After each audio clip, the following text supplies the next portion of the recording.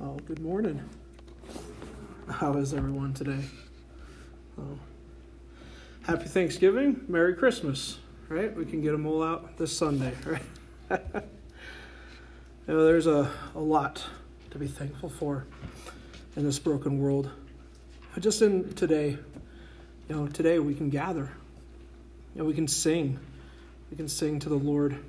And then we can come together and look at His Word and grow in Him. That's an ongoing process, right? We can keep on going. So as we gather today and look at God's Word, I have a question to ask. If you forgot who you were, what would happen? Yeah, you kind of, who am I, right? You'd have that look, right? If you woke up this morning or tomorrow morning and didn't know who you were, you would go a little crazy. Maybe you'd sit there a little stunned, right? A little scared. Yeah, no, scared. Okay, free. Hey, don't remember those pains and problems, but then you don't remember the growth that you had from them, right? So you'd be wondering, who am I? You'd be asking that question. If we forgot our own history, if we had no memory, we would have what's called amnesia, which is a partial or even total loss of memory. We wouldn't know our purpose, our own meaning, and we wouldn't know our family or friends. And we wouldn't have our hurts and pains, but we wouldn't have the memories and the experiences that make us, us. If memories fade for one person, it's hard on a family as they forget their own legacy, as they forget who visits them. But what happens if that happens to a nation? If a whole people forget who they are? If there is no national memory, no heritage that holds us together, what happens? The book of Judges would answer this question like this. In those days there was no king in Israel, and everyone did what was right in his own eyes. Israel did its own thing. Everyone was about their own way of life. Whether moral or amoral actions were taken, it was a means to an end. We're just going to get there. It's not a good, loving, caring book. It's a book that's full of strife, full of chaos. That quote from above sums up the entire book of Judges. It paints a crazy picture of cycle that keeps on turning. First there is peace in the land. Then there is a turning from God because they forget God. And then God delivers them into the hands of their enemies.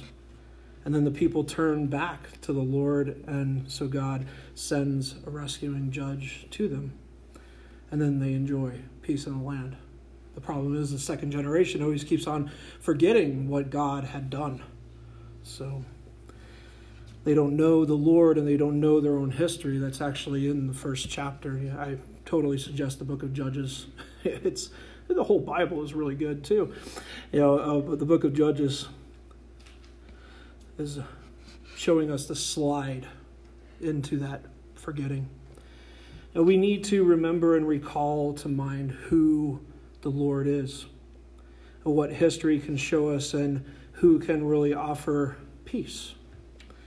Peter says this in 2 Peter, "Therefore I intend always to remind you of these qualities, though you know them and are established in the truth that you have. I think it right, as long as I am in this body, to stir up in you by way of reminder, since I know that putting off of my body will be soon, as the Lord Jesus Christ made clear to me. And I will make every effort that after my departure you may be able at any time to recall these things." That's Peter's whole effort, to intend to remind people. Throughout our lives, we need to stir up. We need to see that we make every effort for old generations to recall who the Lord is, what his peace is, and seriously, what history can teach us about these things. But first off, that's not an easy task, because history is not old bullfrogs and butterflies, and it is not old lynchings and wickedness, but it is both full of muck and myrrh, full of brokenness and beauty. To disagree would be wrong, and to not see greatness of what it is would be foolish. Now let's start in a word of prayer. Father God, we thank you that we can gather, that we can sing, that we can be thankful, for great is your faithfulness. Lord, as we peer into your word, pierce us, render us, show us who we are. Help us learn from history, help us learn from your peace, help us learn from your character of who you are. Help us know you more and grow in you and worship you all the more and point others to who you are, Lord God. We thank you for today. We thank you for this time together in your word. In the name of Jesus we pray. Amen. Well, whether it's your favorite subject, mine, right? History. Anybody else like history? Come on, yeah. Woohoo! Or not. History should matter to all of us. The good, the bad, and the ugly. That's a good movie, but it's true of history as well. We need to know those things, because we cannot think of the world in these terms. It has always been like this. The 21st century has always been, it's always been like this. But a multitude of people believe that now. We cannot see that. To infer that upon history, to think about it, to place that whole measuring rod upon history, personally, nationally, or throughout the whole world, is wrong. We need to understand where we have come from. And first, we need to look at our own personal history, our personal state. The truth is we are all sinners. But in Christ, God offers redemption to all of us. Now, please turn in your Bibles with me to Ephesians chapter 2.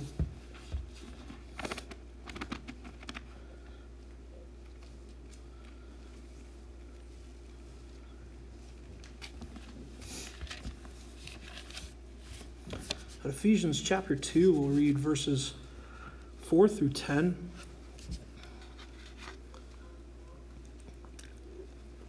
But God, being rich in mercy, because of the great love which he loved us, even when we were dead in our trespasses, made us alive together with Christ. By grace you have been saved and raised up with him and seated with him and seated us with him in the heavenly places in Christ Jesus, so that in the coming ages, in the millennial kingdom, in the eternal age, in Christ Jesus, he can show his immeasurable riches of his grace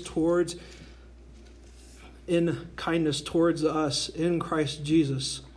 For by grace you have been saved through faith. It is not of your own doing, but it is a gift of God, not a result of works, so that no one may boast. For we are his workmanship, created in Christ Jesus for good works, which God prepared beforehand, that we should walk in him. This is humanity, apart from God, dead in trespasses.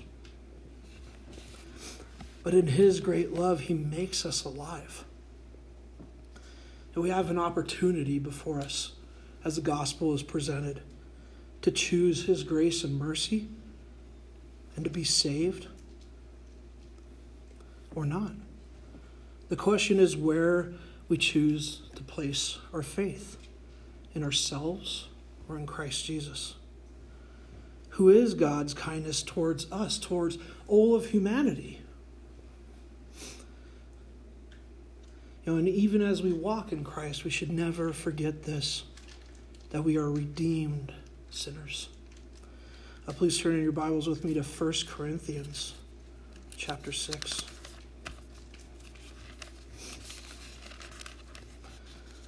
But 1 Corinthians chapter 6, verses 6 through 11, Paul says this, "Or do you not know that the unrighteous will not inherit the kingdom of God? Do not be deceived. Neither the sexual immoral, nor idolaters, nor adulterers, nor men who practice homosexuality, nor thieves, nor the greedy, nor the drunkards, nor the revilers, nor the swindlers will inherit the kingdom of God. And such were some of you. But you were washed, and you were sanctified, and you were justified in the name of the Lord Jesus Christ by the Spirit of our God." Now, those apart from God in choice and in lifestyle are unrighteous, not because of their deeds so much, but because of where they place their faith. They do not rest in the name of Jesus Christ. Their standing is about going their own way. Where the righteous is standing is not in themselves, but in Christ alone. Now, that is where one that has been and could be struggling, full of sin, hell-bound, and yet they are washed. They are sanctified and justified in whose name? In Christ's name, right? They are heaven-bound because of who they are resting in. Apart from God, we are all hell-bound, but in God we will dwell with him in heaven forever. That is why the personal part matters most. What do you believe in? It's the question, right? That we would rest upon him, and that no matter what our struggle, no matter what our sin, that we would believe upon him and be justified, sanctified, washed, clean. That we would know that we in Jesus are personally trusting in him for our redemption. That he washes us and that he walks with us through life. But what about us as a whole? As a nation? Where is our heritage? Being that I wrote and researched a lot of this on Thanksgiving week, I was like, hey, why not? Why not go back? Go back to a civil order that was signed in 1620. The Mayflower Compact, as it will become known later in history, but it was signed in 1620, and it states this: "In the name of God, amen, whose names are underwritten, the loyal subjects of our dreaded sovereign Lord King James, by the grace of God, of Great Britain, France, Ireland, King, defender of the faith, etc., having undertaken for the glory of God the advancement of the Christian faith and the honorary of our king and country, a voyage to plant the first colony in the northern parts of Virginia, do by these present solemnly and mutually in the presence of God and one another, covenant and combined ourselves together in a civil body politically, for our better ordering, preservation, and furtherance, and the ends as of aforesaid, and by virtue hereof enact, constitute, and frame such just and equal laws, ordinances, actions, constitutions, and offices for time to time, as they shall be through most meet and conveniently for the general good of the colony, unto which we promise all due submission and ordinance, in witness whereof we have hereunder subscribed our names at Cape Cod in the 11th of November in the year of our reign of our sovereign Lord King James, the King of England, France, Ireland, the 18th, and Scotland, the 54th, Adonine, the year of our Lord, 1620. This document is a social compact. Influences our nation still today, actually. John Quincy Adams said it is an inspirational fact to our Constitution, and you can actually hear some of that language in there.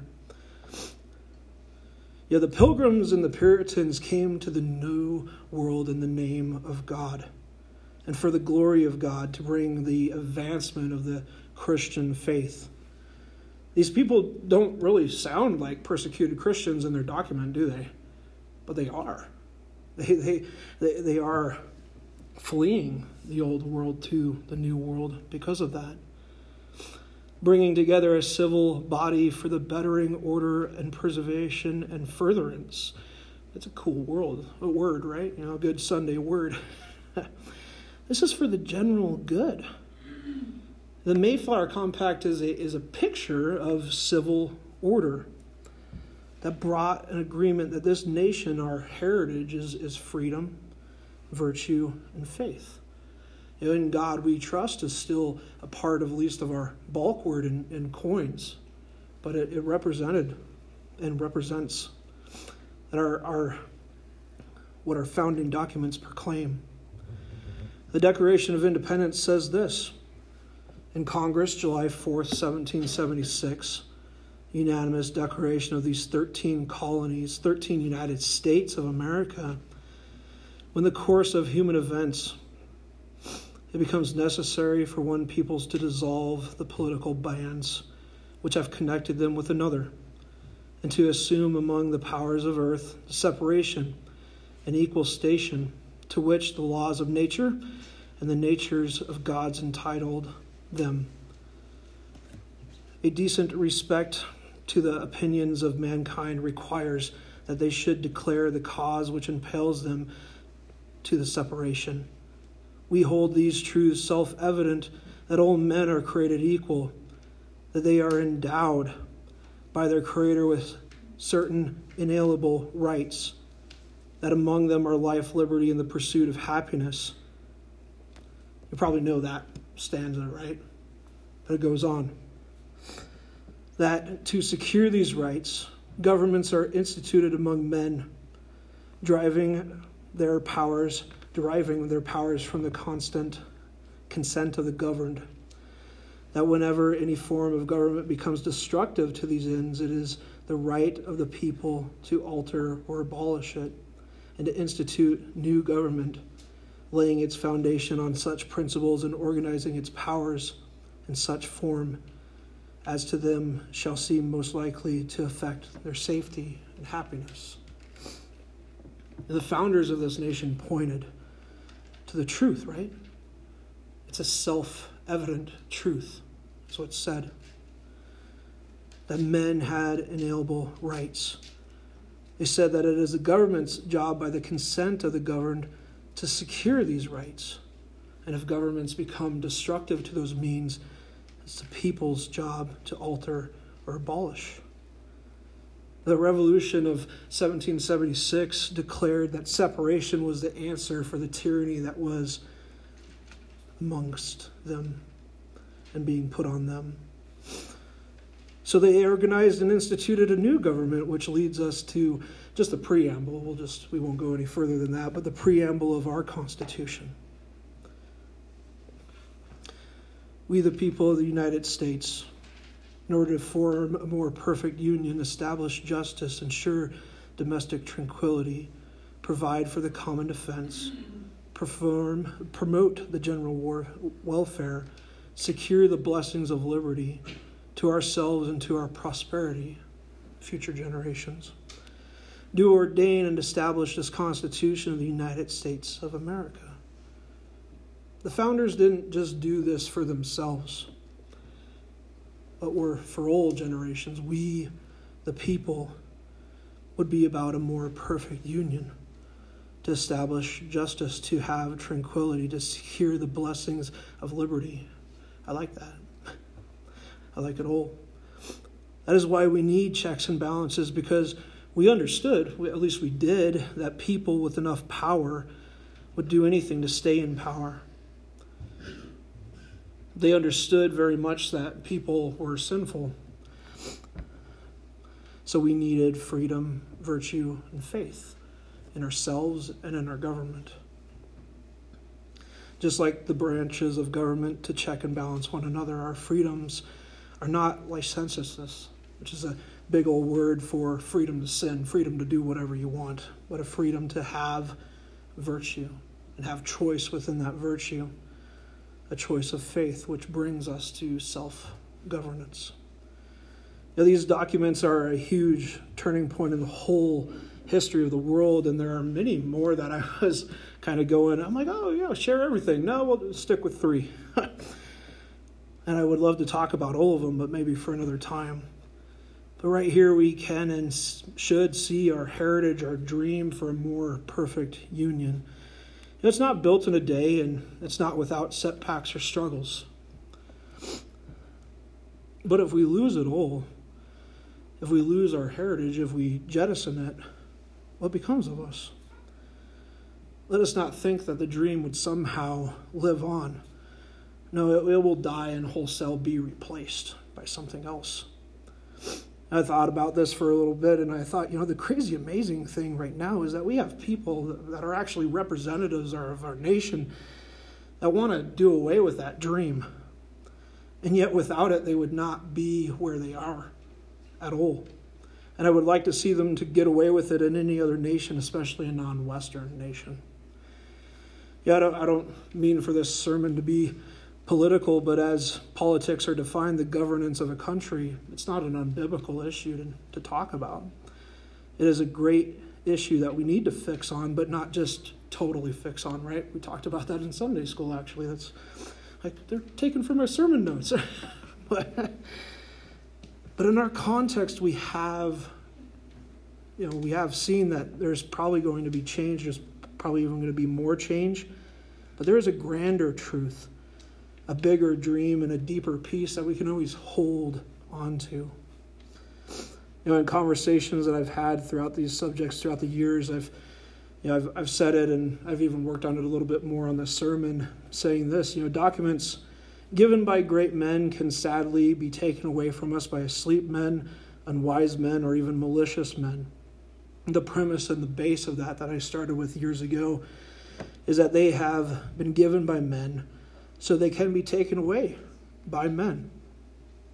Another way to see that is that history has shown us, even from Judges, that one generation can bring change, and 2 generations from something will forget what has wholeheartedly happened. Ecclesiastes talks about the subject as saying this, "So I saw that there is nothing better for a man that he should rejoice in his work, for it is his lot. Who can bring him to see what will be after him?" And we can only be about our day, right? We can't change the past as much as we would like to. But we can change what is going on in the here and now. We can be resolved to an end. But what end? We can't rest our hopes, our whole hopes, in documents given by men, because no matter how high the ideal, one day, one age without freedom, virtue, and faith can change everything, and as we've seen, has fundamentally changed everything. So we are in a struggle. We are in an era of struggle where we see polarization, we see rage, we see hate, each side wanting their version of what is to be come about or not. So where is the church to be? And we can and should be about a bigger picture of peace. We can hold out to others a stronghold, and hold to ourselves a stronghold that is never ending, because our Lord, the Lord of hosts, stands throughout the ages. Now please turn in your Bibles with me to Psalm 46.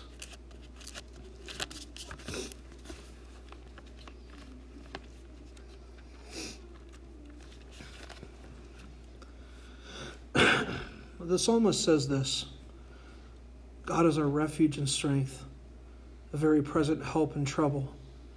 Therefore I will not fear, though the earth gives way, though the mountains be moved to the heart of the sea, though its waters roar and foam, though the mountains tremble at its swelling, Shelah. Stop and wait. There is a river whose streams make glad the city of God, the holy habitation of the Most High. God is in the midst of her. She shall not be moved. God will help her when the morning dawns. The nations rage, the kingdoms totter. He utters his voice. The earth melts. The Lord of hosts is with us. The God of Jacob is our fortress. Shelah. Stop. Wait. Come. Behold the works of the Lord, how he has brought desolation on the earth. He makes war cease to the ends of the earth. He breaks the bow and shatters the spear. He burns the chariots with fire. Be still. Know that I am God. I will be exalted among the nations. I will be exalted in the earth. The Lord of hosts is with us. The God of Jacob is our fortress. Shelah. Stop and wait. God is the refuge. He is strong beyond all measure, and he is near to us. He is our help in all times, good, bad, or ugly. He is there. So we are not to fear what is happening or what is going to happen, even if the doomsday people are right and the earth gives way, and the mountains fall and the floods rage and raise. It says, look here. There is a river, a stream that makes glad the city of God. There is a holy dwelling where the Lord is, where the Holy One is, in the midst of the city, and it will not be moved. God is our help. As the nations rage, as the kingdoms fall, God, the God of Jacob, is a fortress to be trusted, for he alone is trustworthy. So let us behold him, because he alone will bring peace. All the weapons of war will be gone. Therefore be still and know that he alone is the Lord of all. He will be esteemed above all the nations, above the whole world. So let us rest in finding our strength in him. It's very much seen in Paul's writings as well. You know, the church in Philippi was given this letter from a man in prison. And yet, as he says in chapter 4, he says, rejoice in the Lord always. Again, I will say, rejoice. Let your reasonableness be known to everyone. The Lord is at hand. Do not be anxious about anything, but in everything, by prayer and supplication with thanksgiving, let your requests be made known to God. And the peace of God, which surpasses all understanding, will guard your hearts and your minds in Christ Jesus. Finally, brothers, whatever is true, whatever is honorable, whatever is just, whatever is pure, whatever is lovely, whatever is commendable, if there is any excellence, if there is anything worthy of praise, think about these things. What you have learned and received and heard and seen in me, practice these things, and the God of peace will be with you. I rejoiced in the Lord greatly that now at length you have revived your concern for me. You were indeed concerned for me, but had no opportunity. Not that I am speaking of being in need, for I have learned in whatever situation I am to be content. I know how to be brought low, and I know how to abound. And in any and every circumstance, I have learned the secret of facing plenty and hunger, abundance and need. I can do all things through him who strengthens me. And whether you are in the palace or whether you are in the prison, you can rejoice in the Lord. No matter your circumstances, we can rejoice. And then in that, let our reasonableness be known. That our faith is not a leap into the dark. It's not a blind faith. No, it is a leap into reason, reality, promise, and purpose. the very character of God. And we are to know this, that the Lord is at hand, that he is coming soon. We live in light of that. So in all of that truth, we are to not be anxious about anything. No, instead, we'll lift it up in prayer. We can bring our worries to God, for he is almighty, and nothing is too great for him. And then Paul goes on, letting the peace of God come around us, letting the peace of God guard us, to guard our hearts and minds as we fix upon him. As we fix upon what is honorable, just, pure, lovely, true, commendable, and worthy of praise, and has excellence. I really thought about that, and it is really about reaping what you sow. Really getting what you put in. That's how our mindset works. And we learn from the models before us. And Paul, states, even right here, we can learn from him how to really rejoice in the Lord, how to be content that no matter our circumstances, as this man writes this letter from prison, we can rejoice because it is Jesus Christ that strengthens us. This gives us an unending well to draw from: hope, peace, and understanding that God grants his people so much in any nation or any circumstance, among any people or person. I think some of these subjects are hard because in our context we want peace. We all crave it. We all want peace in our day, safety in our time, so we cling to it and we work for it to come about. Our version of peace, our version of life, our version of meaning. But what if those don't come about? What if they don't happen right now? From whatever side of the issue of today we find ourselves on, let us look at this. Please turn in your Bibles with me to 1 John. 1 John chapter 2.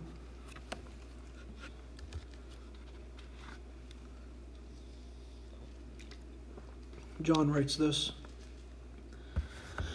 Do not love the world or the things in the world. If anyone loves the world, the love of the Father is not in him. For all that is in the world, the desires of the flesh, the desires of the eyes, and the pride of life, is not from the Father, but is from the world. And the world is passing away along with its desires. But whoever does the will of God abides forever. But let us not cling to the world. Do not love the world or the things in the world, money, clothes, etc. Let us not have our hope here, but in the eternal things, because God abides forever. Let us not just be about ourselves, but to deny ourselves, pick up our cross, and follow Jesus. And be sure of this, the world is surely passing away. And along with it, every ism, movement, nation, and party will pass away. So let us lay up our treasure in heaven. And no matter where we live, no matter what estate we live in, this is paramount. Because hell will not overcome the church, because Jesus Christ builds it. But nations and people will and can be overcome. They themselves can and will redefine things, misunderstand things, and misuse things given. So peace cannot and should not come from the earth, but it comes from one alone, from heaven. History is full of turning points, full of defeats, full of great victories. In this, humanity as a whole seeks for peace, struggles for meaning, moving the technology needle to save lives, to bring about movements to move forward or to sink back into what we have overcome. But what humanity gets wrong again and again is that they don't seek God. Isaiah says this, "Oh, we like sheep have gone astray. We have turned everyone to his own way, and the Lord has laid on him the iniquity of us all." We have all gone our own way, thinking this or that or the other will lead to life. But it is only the Lord and the one that he has laid our iniquities upon that we find our hope and stay in Christ.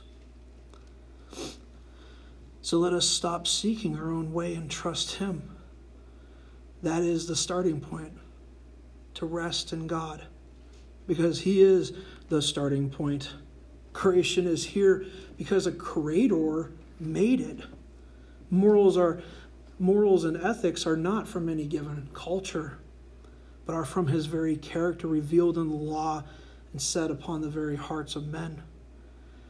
Now, morality is not from you or me. Morality is from the lawgiver. And truth and reality are from him as well, because he is the one that ordered all of creation. All of creation is full of cycles, full of ecosystems and systems. Those aren't from us, but are from the Almighty, who made the heavens and earth by the breath of his mouth. And from this, we can enjoy it. We can see it. And better yet, we can see him. Because it points to him. Because it is not from chance. There is intelligence behind it all. There is a God who has created, who does uphold it, who does interact with the affairs of men. Please turn your Bibles with me to Romans chapter 1.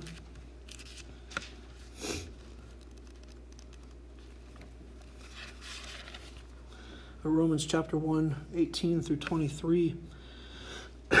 Paul says this, "For the wrath of God is revealed from heaven against all ungodliness and unrighteousness of men, whom by their unrighteousness suppress the truth. For what can be known about God is plain to them, because God has shown it to them.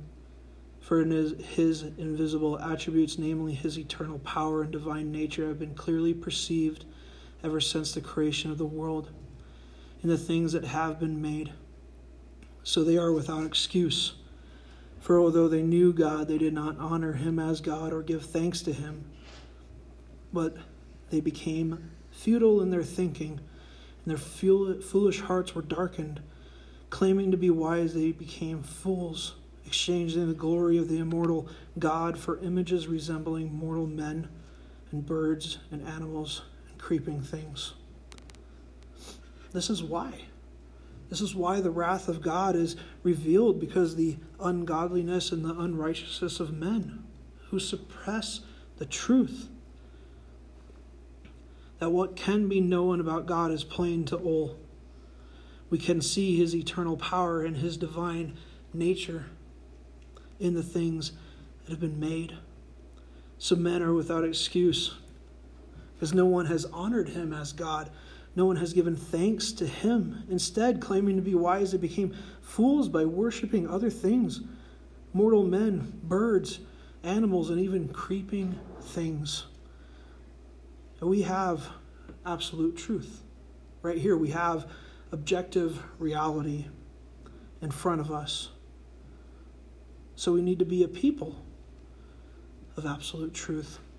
We cannot or should not give in to relativism, which denies the very objective truth and reality we see before us. Because no people can live without truth, just as much as they could live without oxygen. They cannot live without truth. And we need to come and see and to know our history, to know our heritage, and the common values and virtue in the God that brings us life and freedom in Christ Jesus alone. This is what is needed and necessary and noble. We need to know our estate. We need to know that we are sinners doomed to hell. We need to know that in Christ all can be set free. And we need to know that in Christ, no matter our standing here, we are all united in him as one. This is the hope in all of history that we, all of humanity, can have peace in God through Jesus Christ. Now please turn in your Bibles with me to Romans chapter 8. Paul states this in verse 1. There is therefore now no condemnation for those who are in Christ Jesus. And whatever you struggle with, whatever your darkest sin is, whatever it is you don't let other people know, it's forgiven. It can be forgiven. Christ has paid it all. Those are not empty words, but words full of hope. So much hope. There is now no condemnation, no disapproval, no damnation in Christ. Which doesn't make a way for us to sin all the more. Paul dealt with that in chapter 6. But it makes a way for us to live in light of our new creation in Christ. Much of which is about denying ourselves, picking up our cross, and following Jesus, a Messiah who has come down to seek and save the lost. And today we see that history is made by him. Peace comes only through him, because he alone is the Lord God who we need to come to. This means very much we need to learn from history. We need to seek peace from the source of peace, from the source of life. And it means that our life is not built on morals, reality, and documents unless they find their source in him. In the Lord, who is the source of morality, character, and reality. He is the source of all those things. He built them. Now, so how do we apply this to today?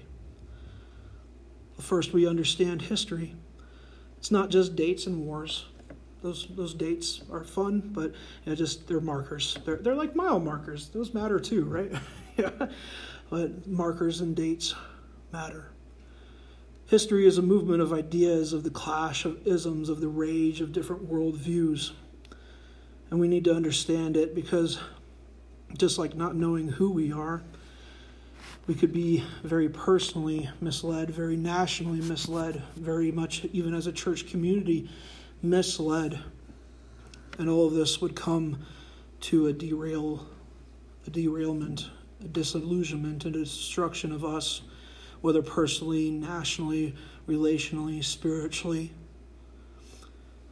And as we look for peace, we look at the cost. And we ask, is it from here or is it not of this world? Is it of Jesus? As I was looking around at different documents, I really wanted to share a quote, a great quote that I found that says this: I have a dream that my 4 little children would one day live in a nation where they would not be judged by the color of their skin, but the content of their character. I have a dream today. I have a dream that one day down in Alabama, with its vicious racist, with its governor having lips dripping with words of imposition and nullification, one day right there in Alabama, little black boys and little black girls would be able to join hands with little white boys and white girls as sisters and brothers. I have a dream. I have a dream that one day every valley shall be exalted, and every hill and mountain shall be made low, and the rough places made plain, and the crooked places will be made straight. And the glory of the Lord shall be revealed to all flesh, shall see it together. Now, a lot of people know who Martin Luther King Jr. is, but a lot of people don't know that he's actually a preacher from Alabama.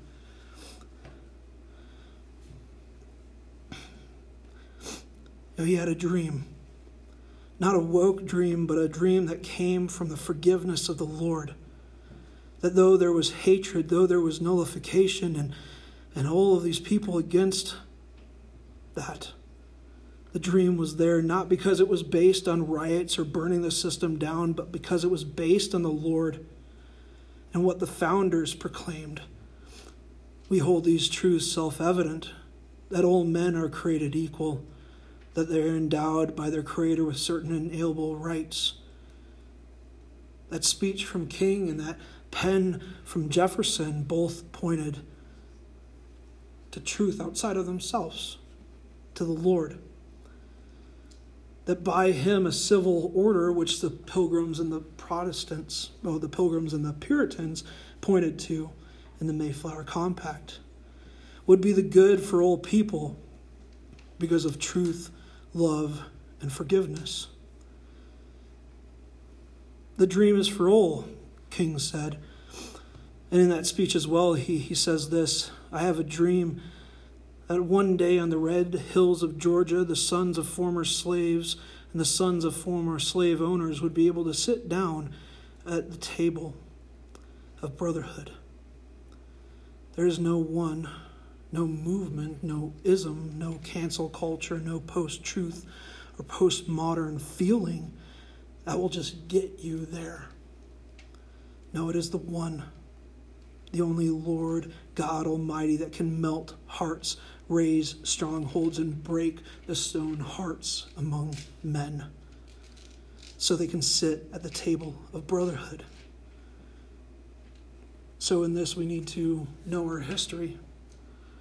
We need to find peace in the Lord. And we are to be still and know that He is God. That all of history, He in fact has a plan and a purpose.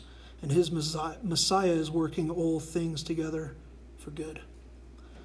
Let's close in a word of prayer. Father God, we thank you. We thank you for today. We thank you that we can give thanksgiving. We thank you that we can know our history. We can know personally who we are. We can know nationally who we are. We can see that you alone hold out peace. That by your forgiveness, all can come to the table of brotherhood. All can come to the table of the Lord and be forgiven because of what your Son did upon the cross. And Father, we just thank you for everything. We thank you for the wonderful bounty downstairs, for all of the people that put it together. Lord, we thank you for your word, for your truth. I just praise you. I just pray this in the name of Jesus. Amen.